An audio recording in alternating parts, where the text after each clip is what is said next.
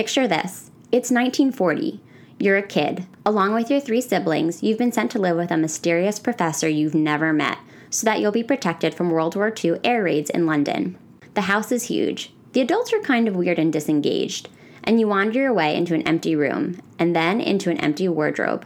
Inside the wardrobe is a world called Narnia, in which you meet a unique cast of fantastical characters who are struggling through an endless winter thanks to the evil White Witch who has taken control. Your siblings don't believe you at first. So lame.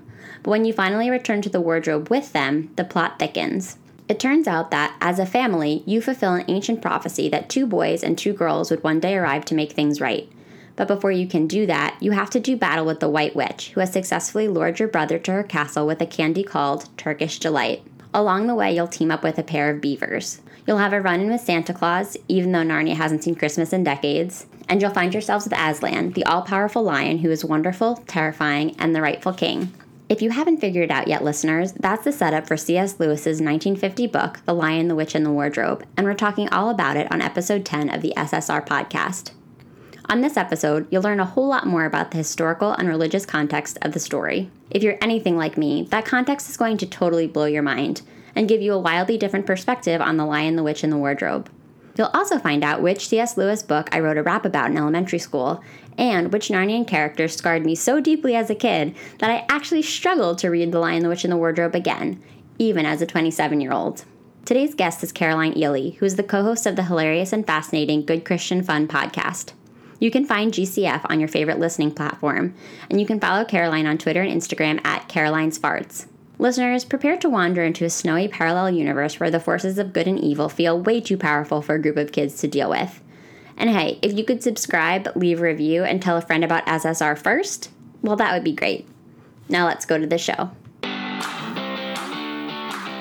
Welcome to the SSR podcast. You may recognize SSR as an elementary school era abbreviation for silent sustained reading, but if you don't, that's okay. What it stands for here is Shit She Read. Each week, we'll crack the binding on an old school read written for kids or teens and talk about it from a kind of grown-up perspective. We'll obsess over heartthrobs, relive the frustrations of middle school, and say an occasional WTF to a beloved author. If we haven't met yet, I'm your host, Allie Hoff-Kosick, freelance writer, lifelong bookworm, and lover of anything covered in rainbow sprinkles. So find your favorite reading spot and a glass of wine. We're about to revisit some literary throwbacks right here on the SSR podcast.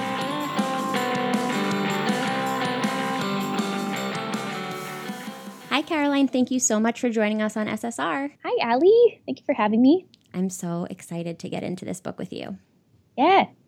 Let's do this. So we are jumping into The Lion, the Witch, and the Wardrobe, which was your choice. And I want to know about your personal history with this book and why you wanted to revisit it for the show.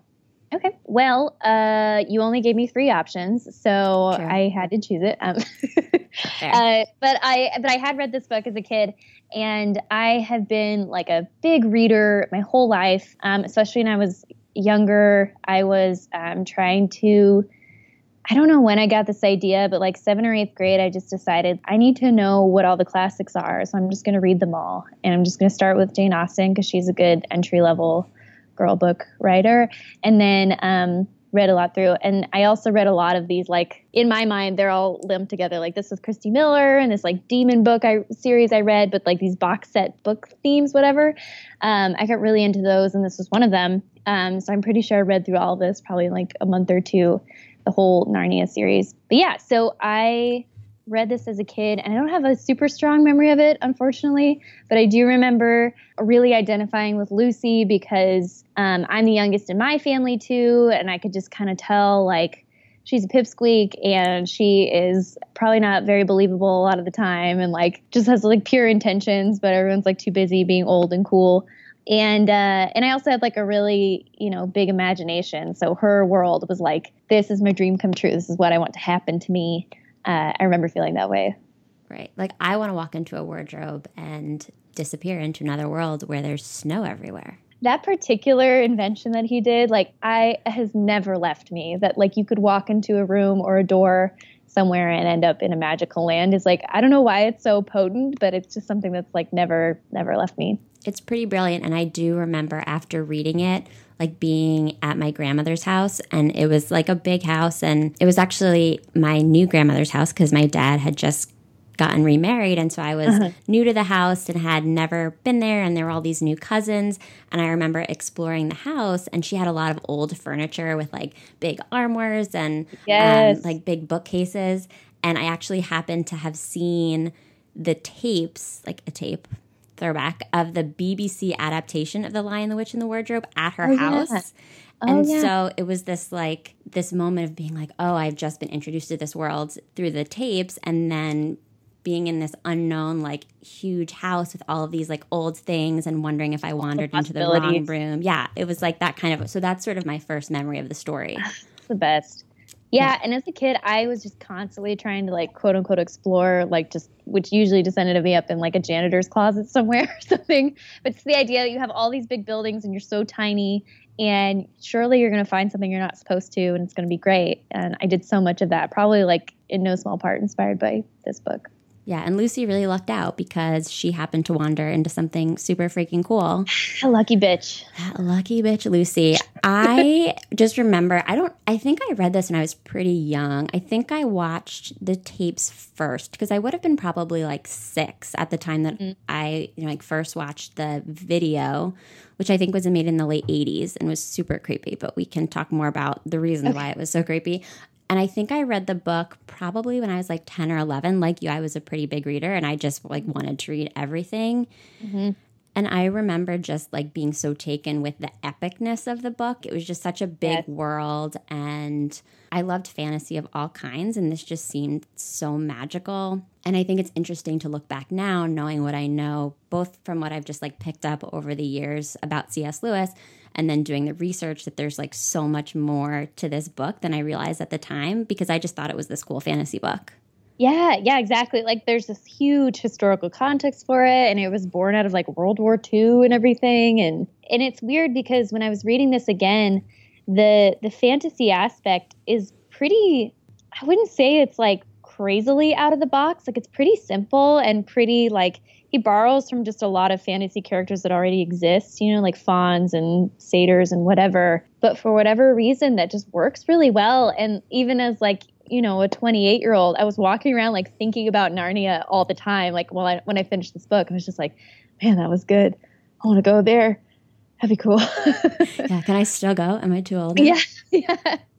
Yeah. That's the horrible part, is like you age out of Narnia. I don't know if you ever read the other part of the series, but when they get too old, they're not allowed to go back. I think I did. This is a super random memory, but I know at some point in elementary school, I wrote like a rap about Prince Caspian. Oh my God. And I wish I still had it. Maybe it was like, oh no, it was some sort of like project on like weird types of not weird types of poetry, like new types of poetry. Like your cool teacher being like, write a rap about what you love. Exactly. And it had to be about like, it was like a creative book report, you know, one of those teachers being like, it's not a boring book report, it's a cool book report. And I did Prince Caspian, and I remember being super proud of it. You should be. That sounds good. And probably pretty unique. Yeah. I mean, it's a stretch, Prince Caspian as a rap, but I did it. So you read the rest of the series? Yeah, I read them as a kid, and I do remember it went pretty far downhill from here. Like, I remember the other books felt actually really disappointing as a kid, because there was one in particular where there's no magic in Narnia at all. Like, none of the animals talk anymore. All the humans are like sad and mean to each other. Yeah, and I remember being like really let down, because this first book is so magical and charming and like wonderful, and as you said, just like expansive and epic, that it was like it was kind of a struggle to get through the rest from what I remember. Yeah, and this was the first book he wrote, but then once they sort of categorize them chronologically, I guess it falls into the second in the series, because there's kind of a prequel, The Magician's Nephew, which I sort of remember now is the setup, and it involves the professor whose home the children are taken into. And right. Oh, right. Yeah. Yeah, and I vaguely remember that, but I always think it's interesting when there's like a first book in the series that then the first book being written. Yeah, and then there's all these other books. I was reading the Wikipedia page today, and apparently like there's all this struggle and like kerfuffle about the like order of the books, because apparently like he wrote this book first, of course, and for a long time it was the first book of the series, but then like publishers rearranged it so it made more sense or something, and then all the like true fans were like, what are you doing, this is wrong. And then even like C.S. Lewis's son got involved and like defended their choice to rearrange the book and all this. Like, it was way more of an ordeal than it should be. Like, it doesn't matter really. That Wikipedia page is deep. It is deep. It's one of the longer Wikipedia entries I found. If anybody has like a few hours free and you just want to dive into a nice meaty Wikipedia entry, check out Narnia. Yeah, because they do a good job of going into like C.S. Lewis's background, his politics, his religion, and all that stuff, and how it played into it too. One thing that I remembered when I started reading this book was how the kids are escaping air raids that are going on in London and going to this professor's house. And I didn't know this until I read the Wikipedia page today, but apparently that happened with C.S. Lewis. Like, he was one of the houses in the country, and then there were kids that came to live with him, and that's sort of what inspired him to write all these stories. But I even just realized, or remembered that reading the book, and I was like, man, this must have been so powerful for kids to read this story, and probably such a necessary thing that a lot of kids did do was just retreat into imagination and pretend this world doesn't exist. And like, there's no rain, there's no bombs. I'm in like a forest with a witch and a lion and stuff. Yeah, that's such a good point, just given what was happening in history at the time. And I read the same thing about C.S. Lewis having children in his home. I think he had 3 girls staying with him. Mm-hmm. And then the other thing that inspired him that I think I had read was from even further back in his history was he had seen a painting somewhere of a faun like carrying packages with a scarf on. And so he'd had that stuck in his head. And then he met these children that had been moved to his home during the war, and so those two things kind of like blended together, and he decided to finally write the book, but it took him 10 years to write it. Right. And so they were like probably 20 by the time it was done or something. They're like, thanks. You know? They were like, this is now a really creepy thing that you were imagining me doing. Yeah. Why are you so obsessed with me? You random man. We're not even related. Get over it. I'm back with my real mom now. Yeah, it is funny, but it's kind of sweet if you think about it, that was the whole reason he wanted to write it. It was probably like comfort kids who are going through a horrible world, you know. Maybe he needed it for himself too. Yeah, I mean, just when you really step back and you think about the fact that these kids were basically sent off to live with people they didn't know. They had met this professor. Even I think we as readers have questions about, like, who is this guy? I mean, I made a note early in the book where I was like, I wish I knew more about the professor. I can't imagine what you as like a kid in real life would think. Live with this like eccentric, quiet man who didn't hang out with you or anything. Yeah, and this like housekeeper who was yelling at them. Like, I'm sure it was like a really scary situation. So I think your point is a really good one, that at the time kids really responded to this. I was reading that the critical reception to it was kind of lukewarm. Oh, really? Yeah, so it came out in 1950, so about 10 years after all of this was actually happening in history. And I guess the widely held idea was that fantasy was like frivolous for kids to be reading, which makes sense when all of these like major things were happening in the world. And then some people felt like it was just like too moralistic and too overtly Christian. And then there were also the ideas that it was just too violent. And I think like there's not that much physical violence in this book. So I think that might just be a reflection of it being 1950 and it being like a little bit more puritanical at that time. Right. I mean, I was kind of surprised by the battle scene when he does kill the witch, because it does talk about him like stabbing her and stuff. And I was like, ooh, this is kind of intense. I don't know if I'd let like a 4-year-old, know that part of the story or whatever. But beyond that, it's not like crazy. And you would think like kids that have gone through war, of course, know like much worse stuff. So maybe, I don't know, maybe it was just parents trying to protect them. Like, we're done with that stuff. Like, we're done with this violent world. We don't need more of it in their literature too. Yeah, that makes sense. And I also think, obviously, I'm sitting here looking at it from a 2018 perspective. And as a kid was looking at it from like a 1999, 2000 perspective, and like had been watching way more violent stuff on TV. So I'm like, this is nothing. I mean, it's a really short battle scene. Yeah, exactly.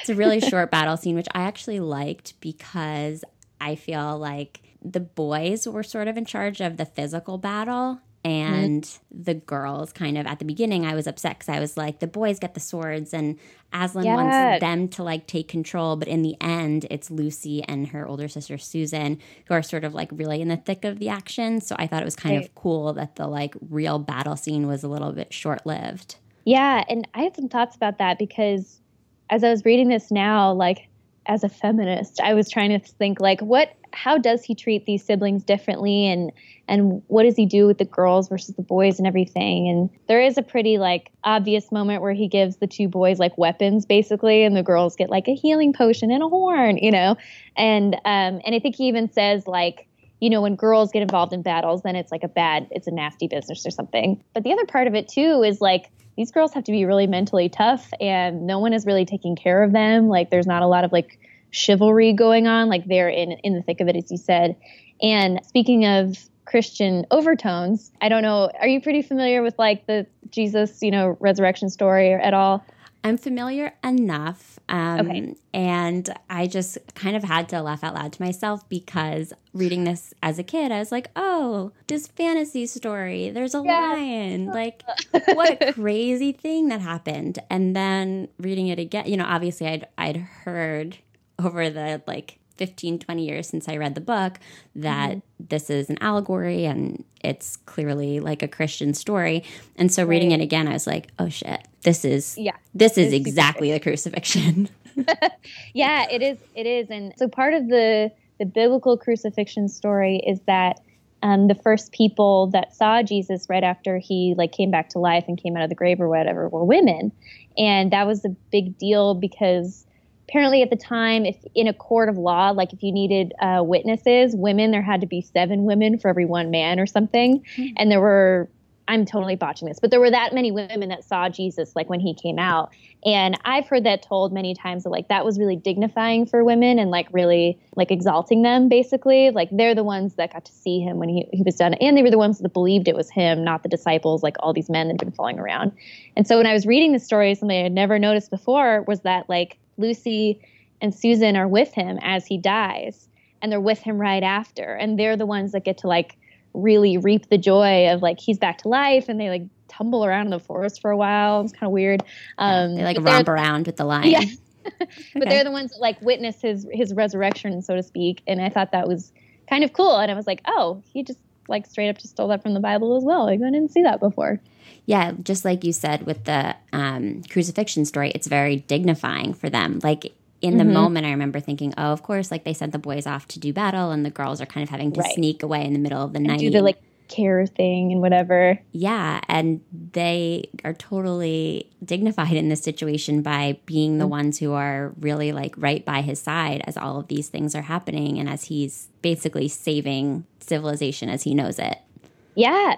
And they're the ones that are like there and who he like tells the secrets to and explains things to and everything. And that's kind of special. Yeah. Susan doesn't have much of a personality throughout the book. No. And as the oldest daughter in a family, that makes me kind of sad. That's so funny because I, of course, originally read this as the youngest daughter of the family. So I was like, Lucy, what's up? I'm the girl that gets to do it all. And this time when I was reading, I was purposely trying to like imagine myself more as Susan or try to like pick up more on Susan and like her better because she always just seemed kind of like, in the past. Man, there's not a lot there. Like she sometimes like pushes the action forward by just saying they should do the dangerous thing or whatever. But beyond that, there's just not much to her. Yeah, and I kind of relate as like, when you're the oldest in the family, it's like the younger siblings are always upstaging you a little bit. And yeah.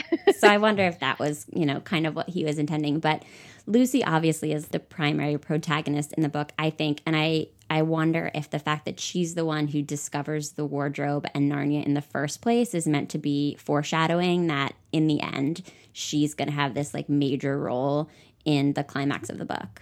I think so. Well, I think it just indicates that like she's the one that always takes Narnia the most seriously from the very beginning, or the most serious. And I think that pays off for her basically. And I feel like she figures out the game a lot earlier than a lot of people too. She does. You mentioned this briefly before, and I want to talk about it for a couple more minutes. This idea of like nobody believing her.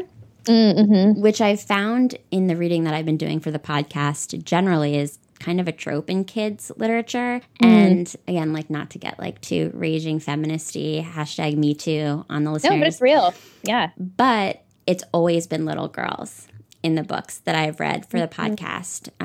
Matilda is a great example where there's several situations throughout Matilda where Matilda and her friends talk about how nobody will believe them if they tell their parents about like how terrible the school is. That's episode 3.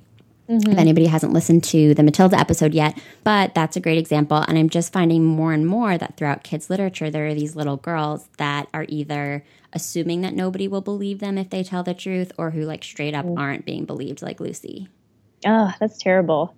It's sad, and but it's interesting. I wonder if it's almost good, because as the reader, you're always compassionate to them because you know that they're actually telling the truth. Like, you never doubt Lucy that she actually went to Narnia. Like, you know it. But yeah, it is interesting that it's always the little girls. And she straight up gets like gaslit by Edmund at one point, who like went with her and then is like, I know what you're talking about. You're crazy. And yeah, it's really frustrating to read that as a woman, and like in the current, atmosphere and everything. It's just like, ugh. And obviously I'm like reading into it more now, and I'm probably looking for situations where I can like rail on authors from the 40s and 50s and be like, what are you doing? It's time, Yeah, like let's move forward. I need to do it. Mm-hmm. Yeah, and I like to think that hopefully books that are being written for kids now, like if it won't be like this so consistently. I did totally relate to that feeling of Lucy, and I think everybody can relate to that feeling of like being a kid and just nobody listening. And I thought that was really well done. And I loved how she stuck to her convictions on it. I thought that was really cool. Mm-hmm. As a counterpoint to that, though, when they go to the adult and they tell the professor about it, Susan and Peter do, he believes Lucy. Like, despite all their like very logical arguments that like, well, maybe she's feeling weird and lonely or whatever. And he goes through all of this stuff of like, have you known her to be a liar? Have you checked, and all this stuff? And like, do you think Edmund lies sometimes? And he's like, well, then she's either going crazy or she's telling the truth. And I think she's probably telling the truth. And it's like a pretty rocking moment for the professor. I loved that part. Yeah, that's so true. I hadn't thought about that in the context of my like feminist rage. Yeah. But yeah, that's kind of like the best case scenario if you're going to go tattle or like share your story with someone. Yeah, totally. I think this is a good time to talk about Edmund, because we have started to talk about what an asshole he is. Okay, similar to Susan, this time when I was reading Narnia, I was also trying to be more sympathetic to Edmund because he's such a little shit. And I think he gets the short end of the stick literary-wise. So anyway, I was trying to think of, like, where could I find, like, something to love or, like, recognize in Edmund? Like, there's got to be something here. And I found something, but I'm curious to hear what your thoughts are. Well, okay. In some ways, I think he's just kind of a literary device. Like, he exists to be the foil to primarily Lucy and to the siblings. Somebody has to disagree with Lucy. Somebody has to be in disbelief. Somebody obviously needs to screw things up so royally that then Aslan needs to make a deal with the White Witch and sacrifice himself. Somebody needs to play that role, obviously. And I am not sure if Edmund is meant to represent any particular like character in the New Testament. I don't know enough about the Bible to say whether or not that's true, but I was wondering that throughout. Like, is he meant to represent a certain person, or is he meant to represent a certain Christian idea, or is he purely a literary device who is the counterpoint to kind of all of the good things that are going on with the other kids? And that's cynical of me because, like you said, I'm sure there's redeeming things about him, but I'll leave it to you. What did you like about Edmund? Well, that's a good question. Now I want to think about, like, if I had to pick a pure, like, one-for-one equivocal example of like a biblical character. I don't know. But I don't think he represents like the idea of sin. I think Turkish delight is sin because once you do it, you keep wanting to do it. But I don't know, maybe he's Judas or something, like the betrayer. But when I was reading it this time, way at the end of the book, he mentioned so briefly in this sentence, like the root of Edmund's evil, basically. And it was like, they saw, I think the line is something like, they saw the way Edmund was before he went to that nasty all boys school where he was sent off or something. And so you get the idea that like, he wasn't innately born with this. Like, he went to a terrible place that probably made him like whiny and mean and like cruel for some reason. But then on top of it, like, Peter is really mean to him. I don't know if you noticed that in the book. Like, he's really brutal to Edmund and often like doesn't believe him, just right off the bat. And at any point if Edmund says anything, Peter just assumes the worst. Like, even if Edmund meant it or not, like, he just assumes he's trying to undermine them or he's being cowardly or he's only looking after himself. And like, he never says a kind word to him once, really. And to me, when I was trying to read for a more compassionate view of Edmund, I was like, I could understand how he would not really be rooting for the kids in this story. Like, I could understand he would go to the White Witch and someone that treated him with kindness and like promised him, dignity, basically, and being a prince or whatever. So, well, especially if they had been sent away from their parents. And like, who knows, maybe there was a backstory. Maybe he's super close to his dad and now he doesn't have his dad and Peter's kind of pushing him away. So I guess that is like an interesting way to think about it. And I think that it's easy to forget this like real world context, or it's easy for me to forget at least, that we're dealing with characters that have been through potentially like a really stressful, traumatic situation. Mm-hmm. And maybe we're supposed to be a little bit more sympathetic to Edmund specifically because of what they're going through. So that's a really good point. Yeah. Well, and we are asked to like forgive Edmund pretty quickly, like all things considered. I mean, all we know about his like great, come to Jesus moment is he has a talk with Aslan and is just like set straight all of a sudden. We're supposed to be like, okay, he can be a king. Like, that's fine. And so I think hopefully we're meant to read with a little bit more compassion over Edmund instead of just like, he is the like embodiment of evil, just like the witch, basically. Right. And we're not supposed to think that we're just like forced to forgive him. Like, we're supposed to maybe think further than that, maybe. I hope so. I don't know. Well, this is kids, so probably not. But yeah, it's like if my niece was reading this, who's 4, and she's obsessed with bad guys, she would just be like, he's the bad guy, right? Yeah, and that's definitely how I read it. It's such a weird experience because I think, too, about the fact that, like, this is a big read aloud book, too. I read somewhere that, like, a huge percentage of teachers read this to kids in middle school, which seems a little old, but... It does seem old. Doesn't it? Yeah, it's a big read aloud book, and so I just think it's interesting to think about, like, sure, we're reading this for the purposes of, like, my podcast, but there are adults out there who are reading it to their kids or reading it to their students, and I have to think that, like, if I, as a parent, someday when I have kids, were coming back to this book for the first time, having not read it for my podcast, I'd be like, holy shit, like, there's a lot going on here. Yeah. And I would probably, to my kid, be like, don't be like Edmund. Yeah, in the moment, I'd be like, we don't need to feel bad for him about anything. Yeah, there's no such thing as a nuanced character. Like, he's just bad. Don't worry about it. Yeah, he's evil. Speaking of Turkish Delight, because I don't know about you, but when I read this book as a kid, I was like obsessed with the idea of Turkish Delight. Obsessed. I am also the little kid of like...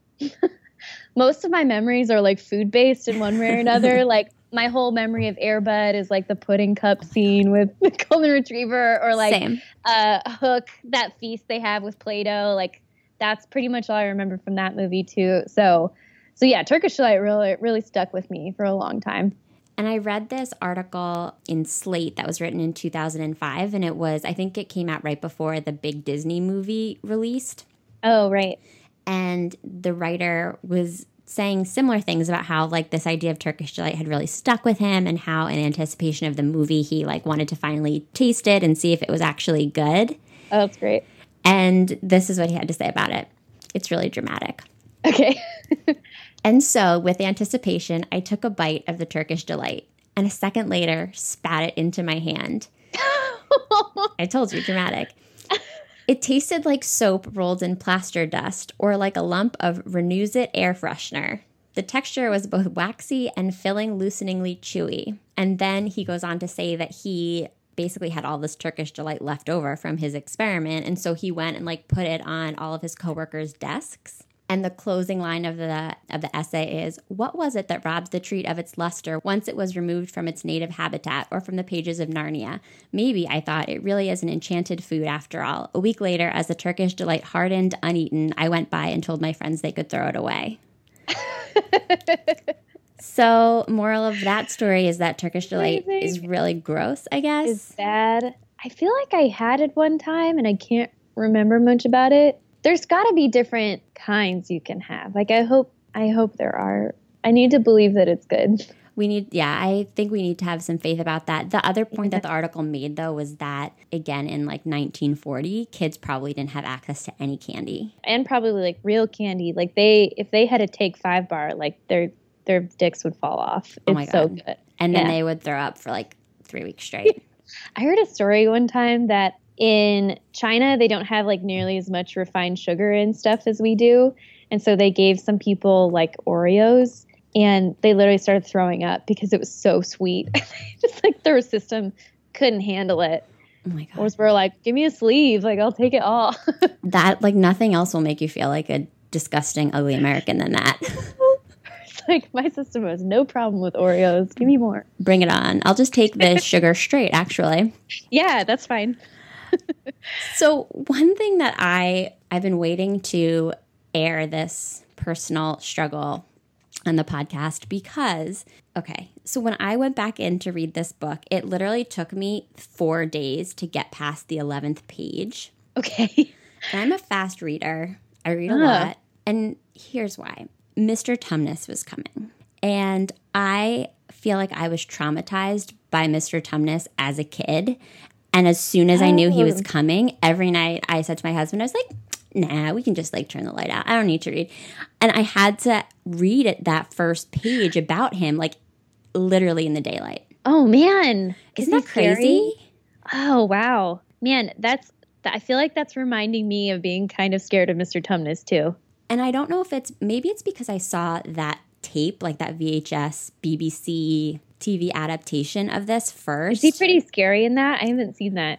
I did go back and watch a clip of it while I was getting ready for the podcast, and maybe I'll include it in the show notes. He's not particularly scary, also hilariously because it's 1988 and they didn't have like great animation or anything like that. It's literally just a dude wearing like furry pants and like no shirt and a really bad wig. Just kind of like walking on his tiptoes. Exactly. He doesn't have, because I guess a fawn is meant to be half goat. Yes. I think. So yeah, yes. He doesn't have like 4 goat legs. He only has 2. So it's like a very weird look. Oh, well, that is legit. Fawns only have 2 legs. Oh. Centaurs are the one that have like full horse body, all 4. Oh, I didn't know that.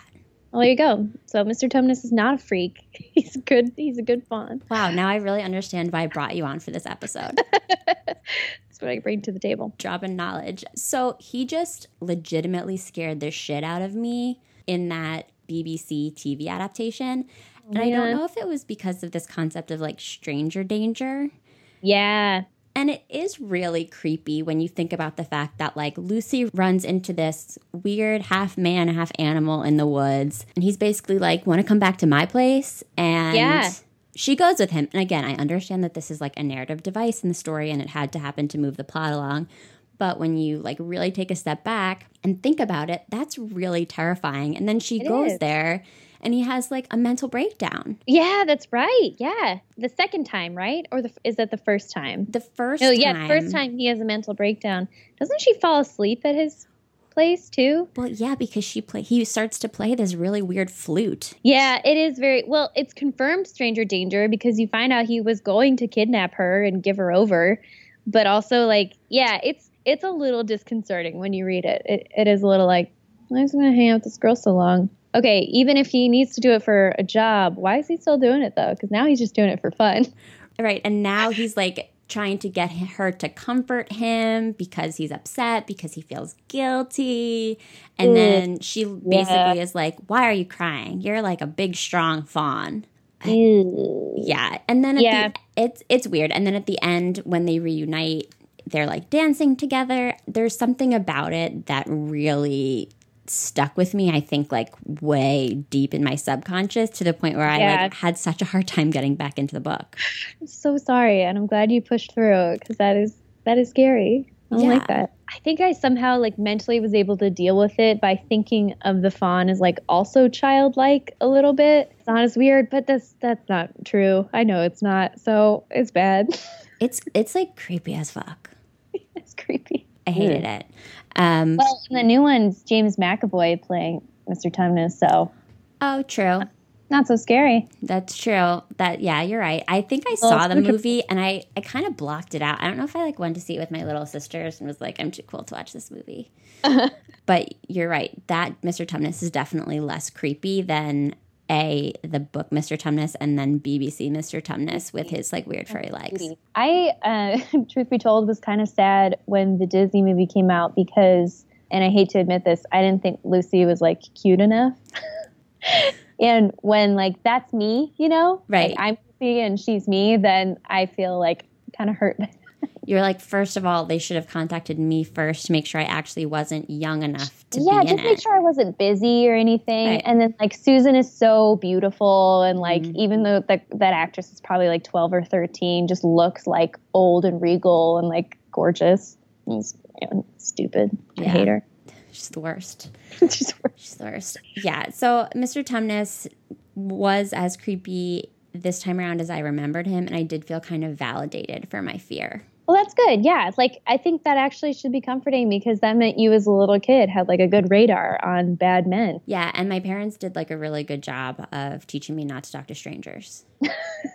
I have just a natural, innate stranger danger sense, so I don't think they even needed to teach me. Good for you. My parents really had to work on that probably.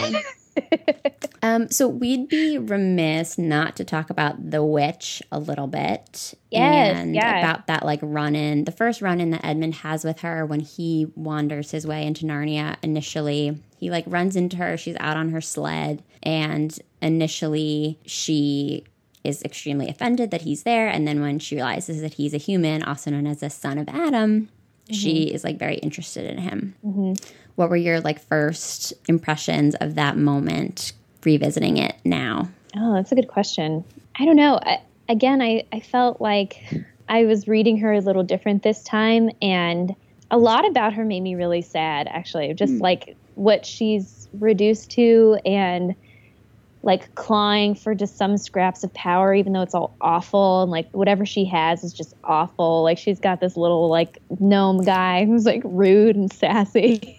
Like, I kind of love him though. In order to get what she wants, she has to kill Aslan, and she has to turn him into stone, and she's scary for sure. But it is cool that like, and I had totally forgotten this until I read it again. But to hear kind of like her origin story by the end of the book, you find out like she used to be the executioner for Aslan and has been around since like the dawn of time, and she is a djinn, which is like a giant or something, or like just some kind of elfy relative. Yeah, she's like half giant, half human, maybe. Is that right? Which is, I think, what Hagrid is from Harry Potter. Which is, and a djinn looks like a human but isn't a human, like maybe kind of like an elf or something. Okay. And they're like, that's the worst thing you could possibly be, is someone that looks like a human but isn't. So in some ways, like I kind of saw her as like this outcast from like the rest of lovely Narnia, where everyone seems to have their place. Like she's always just been this freak that everyone just assumes is bad. So I guess like Edmund, I kind of can see like, I guess I should get here. Doesn't mean it's good. Yeah. But also she is very scary. Yeah. Well, the way you're talking about her, I don't know if you ever read the Gregory Maguire did a series of books that were all from the perspective of villains in well-known fairy tales. So Wicked, the musical, was based on a Gregory Maguire Oh, I didn't know that. Called Wicked, and it's all about Elphaba, who's the Wicked Witch of the West in The Wizard of Oz. I saw the play of it. I didn't realize he did a whole series of these. That's cool. Yeah, they're really cool. And similarly, like you learn that Elphaba has this really sad backstory, and obviously, you know, it doesn't make her behavior okay, but it does allow you to read her as a more sympathetic character. So that just kind of made me think of that while you're talking about the White Witch who... What did you feel when you read this again, seeing her? I think that Turkish Delight is, again, like the number one impression that I get from that scene, which is like she's luring him into her world. And I actually hadn't thought about the fact that Turkish Delight itself is what's meant to symbolize sin until you mentioned it, but that makes total sense. That's the object that she's using to tempt him to basically turn his whole family into this evil being. And I also just think this whole image of her like on the sled in this snowy world, and I just think it is such like a beautiful mental image, and I think it's kind very of glamorous. It is, and like you picture her being covered in furs, and like she has like a nice hot drink, and she can like conjure up any kind of food she wants. It's such like a powerful image, so that's kind of cool. But Edmund is just so squirrely and unlikable to me. So obviously, what do you think it would have been like if the White Witch had been cast as a man? Oh, interesting. I think that he probably would have been, I think it would have been like more physical violence, don't you? I was gonna say, like there would probably be more like battling and more like aggression. Yeah. Whereas you feel like with her, because she's a woman or something, it's a lot more like temptations and like manipulation and all this stuff. Yeah, it's interesting that she tempts him with like food. Yeah. And like, and like comfort, and she's like petting him and like telling him all these nice things. And yeah, like, I'm going to make you a duke of my castle. Yeah. I hadn't really thought about that, but that's really interesting that she's tempting him kind of with like her beauty. I mean, he's definitely very impressed by her. Yes. Yeah. When she's jingling, she got bells on, literally. Yeah. When they cast her as Tilda Swinton in the movie, that's like perfect casting because she is this kind of like alien, beautiful, tall, kind of scary, but like very alluring looking person in general. And so that helped me make sense more when I was reading The White Witch than any other character in that movie. Yeah, Tilda Swinton was kind of born to play a part like that. Yeah. I mean that as a total compliment, Tilda Swinton, if you ever happen to be listening to this podcast. Come on, talk about your experience, please. So yeah, we want to hear all about it. So I also just think like this sense that all of the trees are on her side really creeped me out and is a really cool idea. And like just one mention of that I think is enough to really build the world that much deeper because you really feel like you're just like constantly surrounded by people who are against people, trees, beings that are against you. Yeah, and you get this understanding of like all the panic and like police state basically that they're living in, how like fearful everyone is because they just know they're being watched all the time.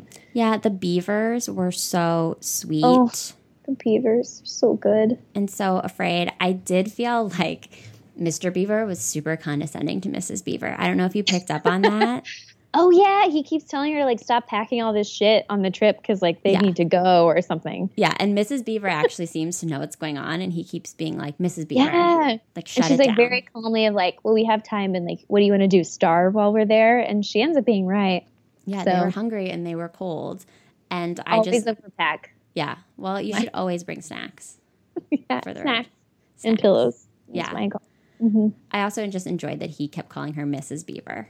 Yeah, it's cute. That was so 1950. Yeah, those beavers were really sweet. That section of the book too is such like a reprieve where you just feel like, okay, they're safe. Like someone's helping them and guiding them for a moment, and like then they'll get to go back out.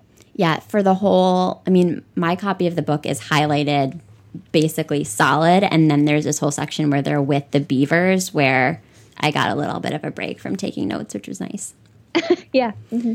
What about Santa and Christmas? Oh my gosh, it was so weird. It was so weird. And it was like they never actually, I don't know that they ever used the word Santa or Santa Claus. And maybe that's because he's kind of like combining different mythologies, but it's very clear who this figure is supposed to be.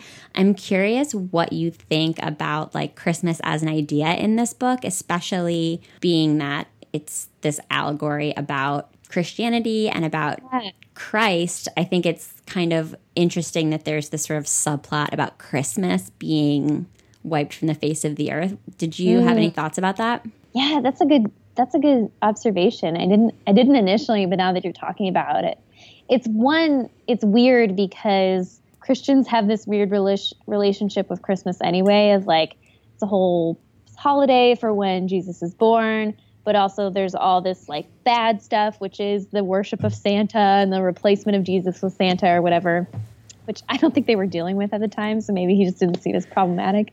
Not the commercialization of Christmas yet. Yeah, exactly. Yeah. Now that you say that, that makes a lot of sense of like, based on my reading the book, I don't know if it's meant to represent something religious so much as just something like pure and childlike, basically. Mm-hmm. And that's why it's so awful that the Queen would ban like Christmas and just make it winter for no reason. But it is so bizarre that he shows up. He seems like just so out of place in the rest of the story because everything else is like old mythology or just animals or something. And he's just like, hey, I'm with my sleigh and presents just like you thought I would be. Right. Like you thought I was gone, but you were wrong. I would have been like, oh, I guess so. Well, and it's also like really lame presents too. Like he's here and it's like, here's a bottle of medicine. Jason. Which in the end ends up being really great. But obviously, at the time, as a kid, I remember thinking like, oh, he was going to bring them toys. And that's not what happened. Yeah, some new clothes. Yeah, I guess they're important. Like, they live on forever, too, all those gifts and everything, which is kind of cool. But, yeah. As an adult, I definitely had a new appreciation for the gifts. But I think the Santa scene is obviously, like, very out of nowhere. Yeah, you kind of want something a little bit more flashy, I think, when Santa comes. Instead, it's just like, here's something useful. It's like, okay. Okay, but luckily, all those things end up being very important at the end. We've barely talked about Aslan at all. I don't know how to pronounce his name. Is it Aslan or like... I've always heard it pronounced as Aslan. Okay, Aslan. So yeah. We've barely talked about him at all. He's this amazing lion that's meant to symbolize really everything good and powerful. He seems to like unite all of these different worlds, and he hasn't been around in years and years and years. Mr. Beaver says that he hasn't been around even since like before his father was born. So there's this like mysticism about him, and everybody's really excited because they've heard he's coming back. And I think it's really interesting the way that the children respond to him. Yeah. When the children start hearing about Aslan, there's this really great quote that I pulled out of the book, and it's a little long, but I think it's important, so I'm going to read it. None of the children knew who Aslan was any more than you do, but the moment the beaver had spoken these words, everyone felt quite different. Perhaps it has sometimes happened to you in a dream that someone says something which you don't understand, but in the dream it feels as if it had some enormous meaning, either a terrifying one, which turns the whole dream into a nightmare, or else a lovely meaning too lovely to put into words, which makes the dream so beautiful that you remember it all your life and are always wishing you could get into that dream again. It was like that now. At the name of Aslan, each one of the children felt something jump in its inside. I loved that part.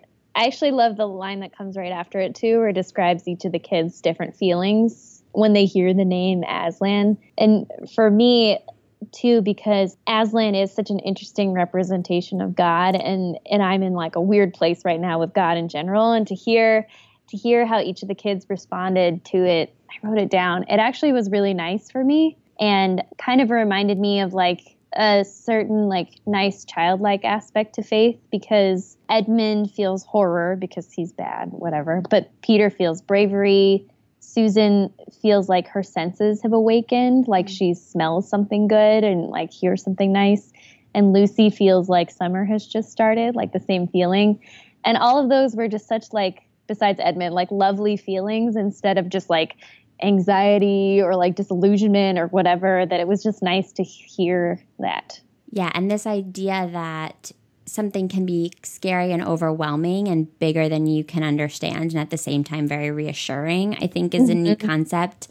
Another line that I highlighted was, people who have not been in Narnia sometimes think that a thing cannot be good and terrible at the same time. If the children had ever thought so, they were cured of it now. And that was, again, after they had come into contact with Aslan. And I think that is really interesting in terms of a commentary on faith, because no matter where you are in your relationship with faith, whatever religion you practice or don't practice, I do think that it's a good demonstration of how complicated your feelings with this like bigger being can be. And you can be afraid of it, and you can embrace it, and you can want to share in it and also be trying to push it away all at the same time. Yeah, that's very poignant. There's a line, I think, in that section too, that has been immortalized on many, like a Christian Instagram post or whatever, but it's the Mr. Beaver, or Lucy asks, like, well, is he a tame lion? And he says, tame? No, of course he's not tame, but he's good. And it encompasses, I think, the way a lot of people can feel about God or about divinity, of like, it's not something that I can handle necessarily, but I know it's not going to hurt me. And yeah, it is a very like complex feeling. And I feel like he did a really good job, because Aslan could have been as simple as just like a nice friendly lion that like helps them through their problems or whatever. But instead he is this like mythical thing who's like sort of distant, but sort of wonderful, but also was just like gone for a while without explanation, which is pretty terrible. And, you know, the witch has had her reign for so long and everything. So yeah, I feel like the creatures of Narnia are very faithful and forgiving creatures. So like, be okay with that. Yeah. And the kids trust him implicitly right away. Yeah. I thought that was really interesting. Like, the girls in particular go through this very harrowing experience with him. Like, sneaking out to follow him in the middle of the night. They watch him with his head hanging low, walking toward these creatures that are trying to destroy him, knowing that they're going to kill him because he's sacrificed himself for Edmund. They watch him be like brutalized and killed, and then he's resurrected. And then they sort of just like follow him and they do as he says as they head into this battle to destroy the White Witch's army. And there's no question about like, well, this crazy thing kind of just happened. What was that about? They don't ask him a lot of questions. They just sort of do as he says. And it was just such like an interesting portrayal of implicit, unconditional trust. Yeah. And just sort of understanding of like, I don't understand all of it, but I understand enough to know that this was important and this was good, and I can follow this guy wherever he says. We should talk about that too, that scene, because that is kind of like the centerpiece of the whole story. The scene, moment. Yeah. So most of what I've learned about the details of that scene and exactly how it all ties to the biblical story come from Wikipedia and some very basic knowledge after going to church with my family over the years. So I'd love, because you clearly have some more background in Christian history and in the Bible than I do, I'd love if you could share a little bit about your impressions of that central scene and how it plays out in this book that's targeted for children. Yeah, it's so artfully done. And so I really appreciate how he wrote that, because that scene, of course, is like a pretty strong allegory for like Jesus's death and resurrection, which people just usually say in one word is the gospel, which is like, we are all in God's story, like we are all Edmund. Like we all have done terrible things that have put the entire world into jeopardy and that have like dismantled things. And like, we've all done something awful, basically. And the idea that there's a being that both understands that and doesn't make you feel bad about it, but also is going to now bear the consequences of what you've done and make it all right, is really wonderful in some ways too. And I think can feel really, really nice and validating, especially when you're a little kid and you're so worried about being bad and like ruining stuff for everyone or not understanding why you've been bad. And you get the sense that not only Aslan does this, but he has this, the secret talk with Edmund where he like basically helps him become better. And they say later, like Edmund didn't realize like what Aslan had to do basically. So Aslan even has the like tact to keep it secret from Edmund, knowing like that would crush him, like the guilt. And just beyond that, like you see a little bit of Aslan's humanity in the way that he's walked to the stone table where he's about to be killed. Like his head is down. He feels awful. He's not like playing it like a joke or just feelingless, like totally stoic. Like he's sad. And there's something really like powerful about that. And that's what Jesus does when he's about to be killed. Like he's really sad. And there's a story I think in Matthew where he's like begging God, like, don't make me do this. Like, is there any other way, basically? And that's cool too, because you get the sense that like, yeah, this wasn't an act of heroism. Like he wasn't doing this for looks. Like, in fact, he probably would have preferred another way if he could have. So for me, reading that again was really special, because I think I've heard the gospel so many times in my life, it starts to lose meaning and start to lose weight, and to see it portrayed in like this fantasy version and with children and with children's actions. And it like had a nice way of simplifying it and also making it a lot more majestic than it had felt for me in a long time. So it was nice. It really is heartbreaking, just the image of him walking toward the stone table. And like you said, he knows what is about to happen. And I don't think I knew that element of the Bible story. I don't think I knew that Jesus was so distressed about it. I mean, obviously, as a mortal being, I have to think that he would be. But I think in my limited understanding of the story, he was like doing what he felt he had to do. And it was this very like sort of heroic sacrifice, and seeing it played out with this big cat, really, who I, as an animal lover, am drawn to a lion. And I think even just that visual is really powerful to people who are innately drawn to animals like Aslan. Yeah. Just picturing him being so embarrassed and ashamed of what has to happen, and then for him to be shaved, like there are just so many parts of that. It's horrible to think about. And I think this idea of like deep magic being the thing that is going to overcome his death just to kind of clarify there, the reason that the White Witch believes that it's her right to kill Edmund is because there's apparently some magical law that she owns the soul of any traitor. So when these other siblings find Edmund and realize that he's betrayed them and gone to the White Witch, she goes to Aslan and says, according to the laws of magic, I can now kill him because his soul belongs to me. And we find out later on that according to this like even deeper magic, if an innocent being steps up to sacrifice his life in place of that traitor, then death itself can work backward. And I think the idea of like a deeper magic for a kid is such like an interesting way to illustrate these big ideas of faith and mortality that are just so hard for me to grasp even now as an adult. It is kind of amazing. And like, it's probably a better way to describe, like sin and evil and light and dark and God and the devil than anything else, to just say like it's magic. Like essentially we don't know, but it does like set the rules basically. And it's still unsatisfying to me even as an adult, like why, and like who made the deep magic and everything. But it is helpful, and it still does its job of illustrating like how big the sacrifice is and how wonderful it is that Aslan would do this, and how sad and everything. So. And then the idea of the stone table, as I understand it, the idea is that when the stone table breaks after Aslan is resurrected, it's this idea of like the standard rules that most of us live by, those rules are breaking, and there's this deeper magic at work. Is that how you understood it too? That's probably the more accurate, because my understanding too, it could be probably multiple things, but I think that's right, because in the stone table, there are like these like ancient etchings or something, probably with the old rules. But in the biblical story, I thought it might mean two things, because one, there was like a stone literally over Jesus's grave, and that was rolled aside when he came out. Okay. And the other part of it too was when Jesus dies in the crucifixion, this curtain that's in the temple that divided like the Holy of Holies from the place where people would just meet. And the Holy of Holies was supposedly where God's spirit lived, basically. So no one could go back there unless you're all purified, and it was special. So when Jesus died, it ripped in half, like on its own, miraculously. Oh, wow. And also that was a big deal because apparently that curtain was like 5 inches thick, like it's this big, like, and so it ripped in half when he died. Oh, wow.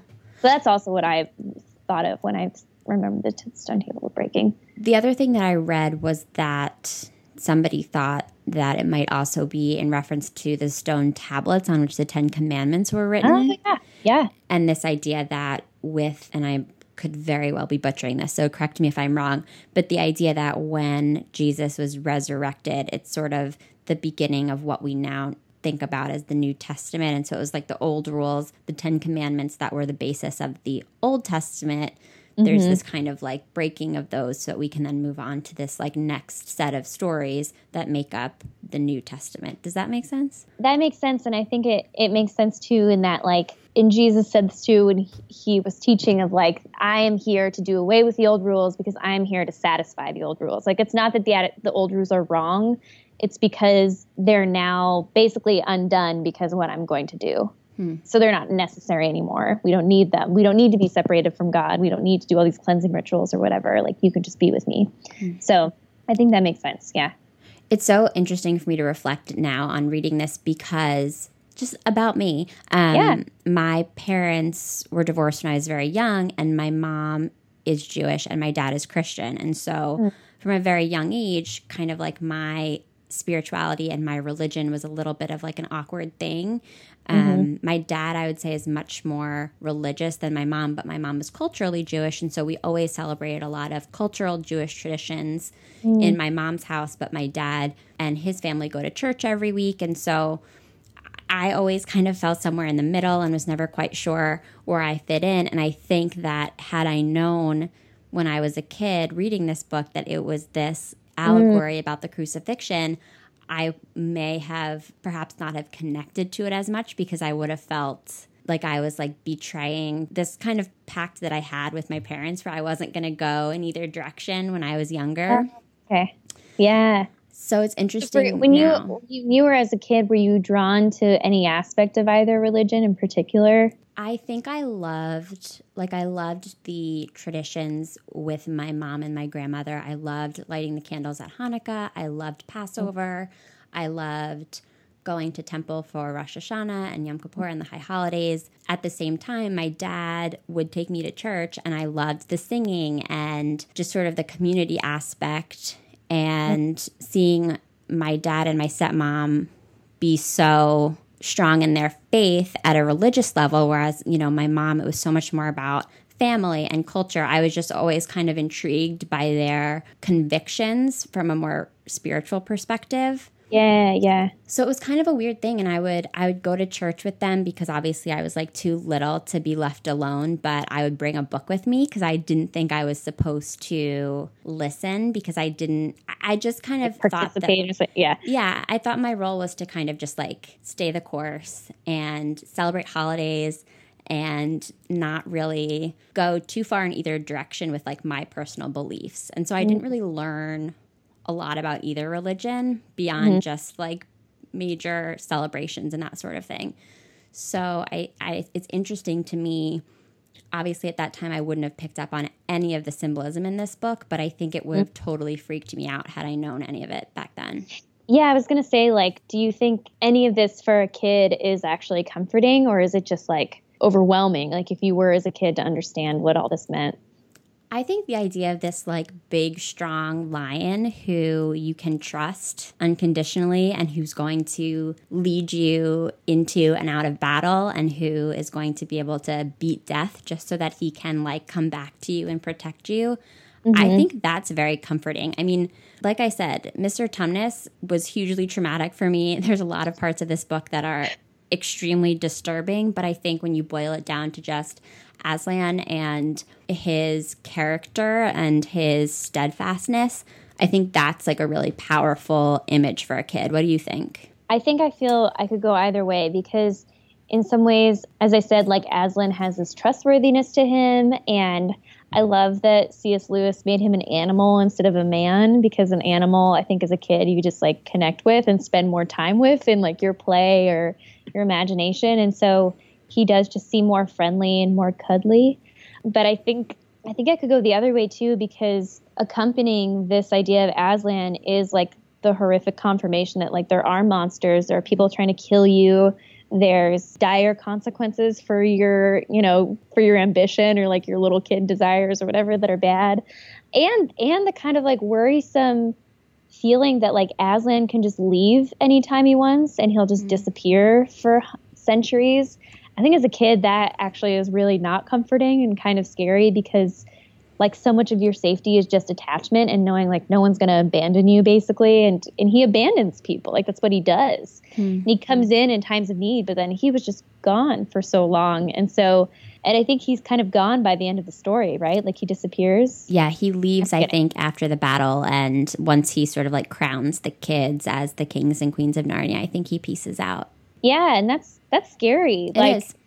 I guess it's supposed to like spur you on to be like, okay, now like step into your role and be the leader you should be. But it's kind of scary. It's like, well, he's the one that like makes everything make sense, and he just like leaves when he wants to. That's not cool. Yeah, that is pretty scary. I hadn't thought about it that way, but I think you're right. I think just like the presence of a character like Aslan is comforting for kids. The potential absence of him is scary. So that's a really scary, good point. Yeah. And I guess it's probably like supposed to be realistic, because you don't always feel like the presence of God in your faith walk or whatever, but at least you're supposed to like reassure that like he's always there or listening, or something. So that's kind of scary, that feeling of abandonment. Yeah. These are all such big ideas. What part of it do you think is a moral or a lesson that a kid reader can wrap his or her arms around? Ooh, that is a good question. A kid. Or is it just like a great fantasy epic story? And maybe that's okay too? Yeah, I think he's definitely got something to say, to kids. And I think there's definitely that if you want it. It's also a really wonderful fantasy. Like if that's all you take from it, it's pretty lovely. But I think as a kid, I'm trying to even remember like what made an impression on me as a kid, like probably bravery and doing the right thing. And these kids are called to do really adult things. Like they have to run from someone, they have to hide, they have to like ration, they have to go to battle, all these things. And when you feel, even like Lucy, you're the tiniest one in the group, when you feel empowered and also like it's necessary that you need to go out and like take on your role and become a queen and do what you need to do. I think that can feel nice for a kid sometimes. Yeah. I think the stakes are also just kind of interesting to think about because at the end of the day, this is all still happening in a world that they've walked into through a wardrobe. Yes, yeah. It's kind of crazy when you like step back. Again, maybe it's just as an adult when you can step back and be like, what's actually at stake here? Because again, can you go back to the lamppost and just go home? Mm-hmm. It's just kind of a weird thing to think about. Yeah. And oh my gosh, is there anything so disheartening as when they just fall out of the wardrobe and they're the same age and they've lost all those adult years and everything? Yeah. Oh, so sad. So that bummed me out. Yeah. So did coming back to this book make you love it more or did it ruin it for you? It made me love it more. Like I said earlier, it was such a, I don't know, I haven't had something in a while like capture my imagination so much and feel like such a nice dreamland that I wanted to go play in a long time. And I really felt that with this book and it was just, thinking about it like all day at my office job or whatever. I was like, oh, there it is. Cool. I'm so glad you could kind of like mentally go through the wardrobe in your 9 to 5. Yeah, it was kind of nice just to remember it was there. Mm-hmm. I feel like we probably could continue to talk about all of this for a long time, but I am going to close up our conversation about this particular book. And I would love if you could share a recommendation of a book that you have read recently or that you're reading right now that you think our listeners would be interested in. I will recommend a book I just finished called Fraud by David Rakoff, I think is his name, who is very, very similar to David Sedaris, and I think they're in fact friends. But he's unfortunately passed away. But his book is kind of a collection of like personal essays, and they're very dry and very funny, and nice little observations on the world. So Fraud by David Rakoff, and then just now I just started a book called Inspired by Rachel Della Devins, which is a religious book. It's about kind of returning to the Bible and trying to see it for what it is as opposed to like a manual or this rule book we need to follow, but actually like legends and letters and stories and this weird thing that's been cobbled together over time and kind of something I need, which is just to like a whole refresh on my perspective of it. Because for a lot of people, the Bible has brought a lot of trauma and a lot of like abusive ideas, and it's in there. And how do we read it without feeling like we need to incorporate that into our idea of God, that like it's good that God wants to commit genocide or things like that. So I've only just started it, so this might be a preemptive recommendation I might unrecommend, but I like Rachel Della Devins and I like her perspective on faith, and so I'm excited to read this. Cool. Well, thank you for those recommendations. I'll include links to both of those books in our show notes. I'm also going to include a link to Good Christian Fun, which is Caroline's awesome podcast. I have to plug it again because it is one of my favorites. As I mentioned earlier, I certainly don't have like a super easy or logical relationship with faith. I did not grow up in a world that was big on Christian pop culture, but I totally appreciate the podcast and I just learn a lot from it every week. So don't be turned off if you're not, somebody that relates closely yourself to Christian pop culture. It's a fascinating study of subcultures and of people, and it's honestly been like a huge inspiration to me as I've gotten SSR off the ground. So everybody go listen to GCF. It's so good. That is so kind. And we say this on the show, and I'll reiterate for anyone else listening, like it's not a podcast where we're telling you to be Christian or go to church, and where it's not also one where we're going to make fun of you for being a Christian. It's just kind of an open invite and an examination of, this weird subculture that I happen to be raised in, and so did my co-host. So, yeah. But thank you for saying that. It's very nice. I appreciate it. Yeah, it's fascinating. So everybody go listen. And thank you, Caroline, so much for your time. I had so much fun chatting with you. Yes, thank you for inviting me and giving me a reason to read Chronicles of Narnia again. What a dream. Oh, yeah, my pleasure. All right, thank you so much. Have a good day. Thank you. You too.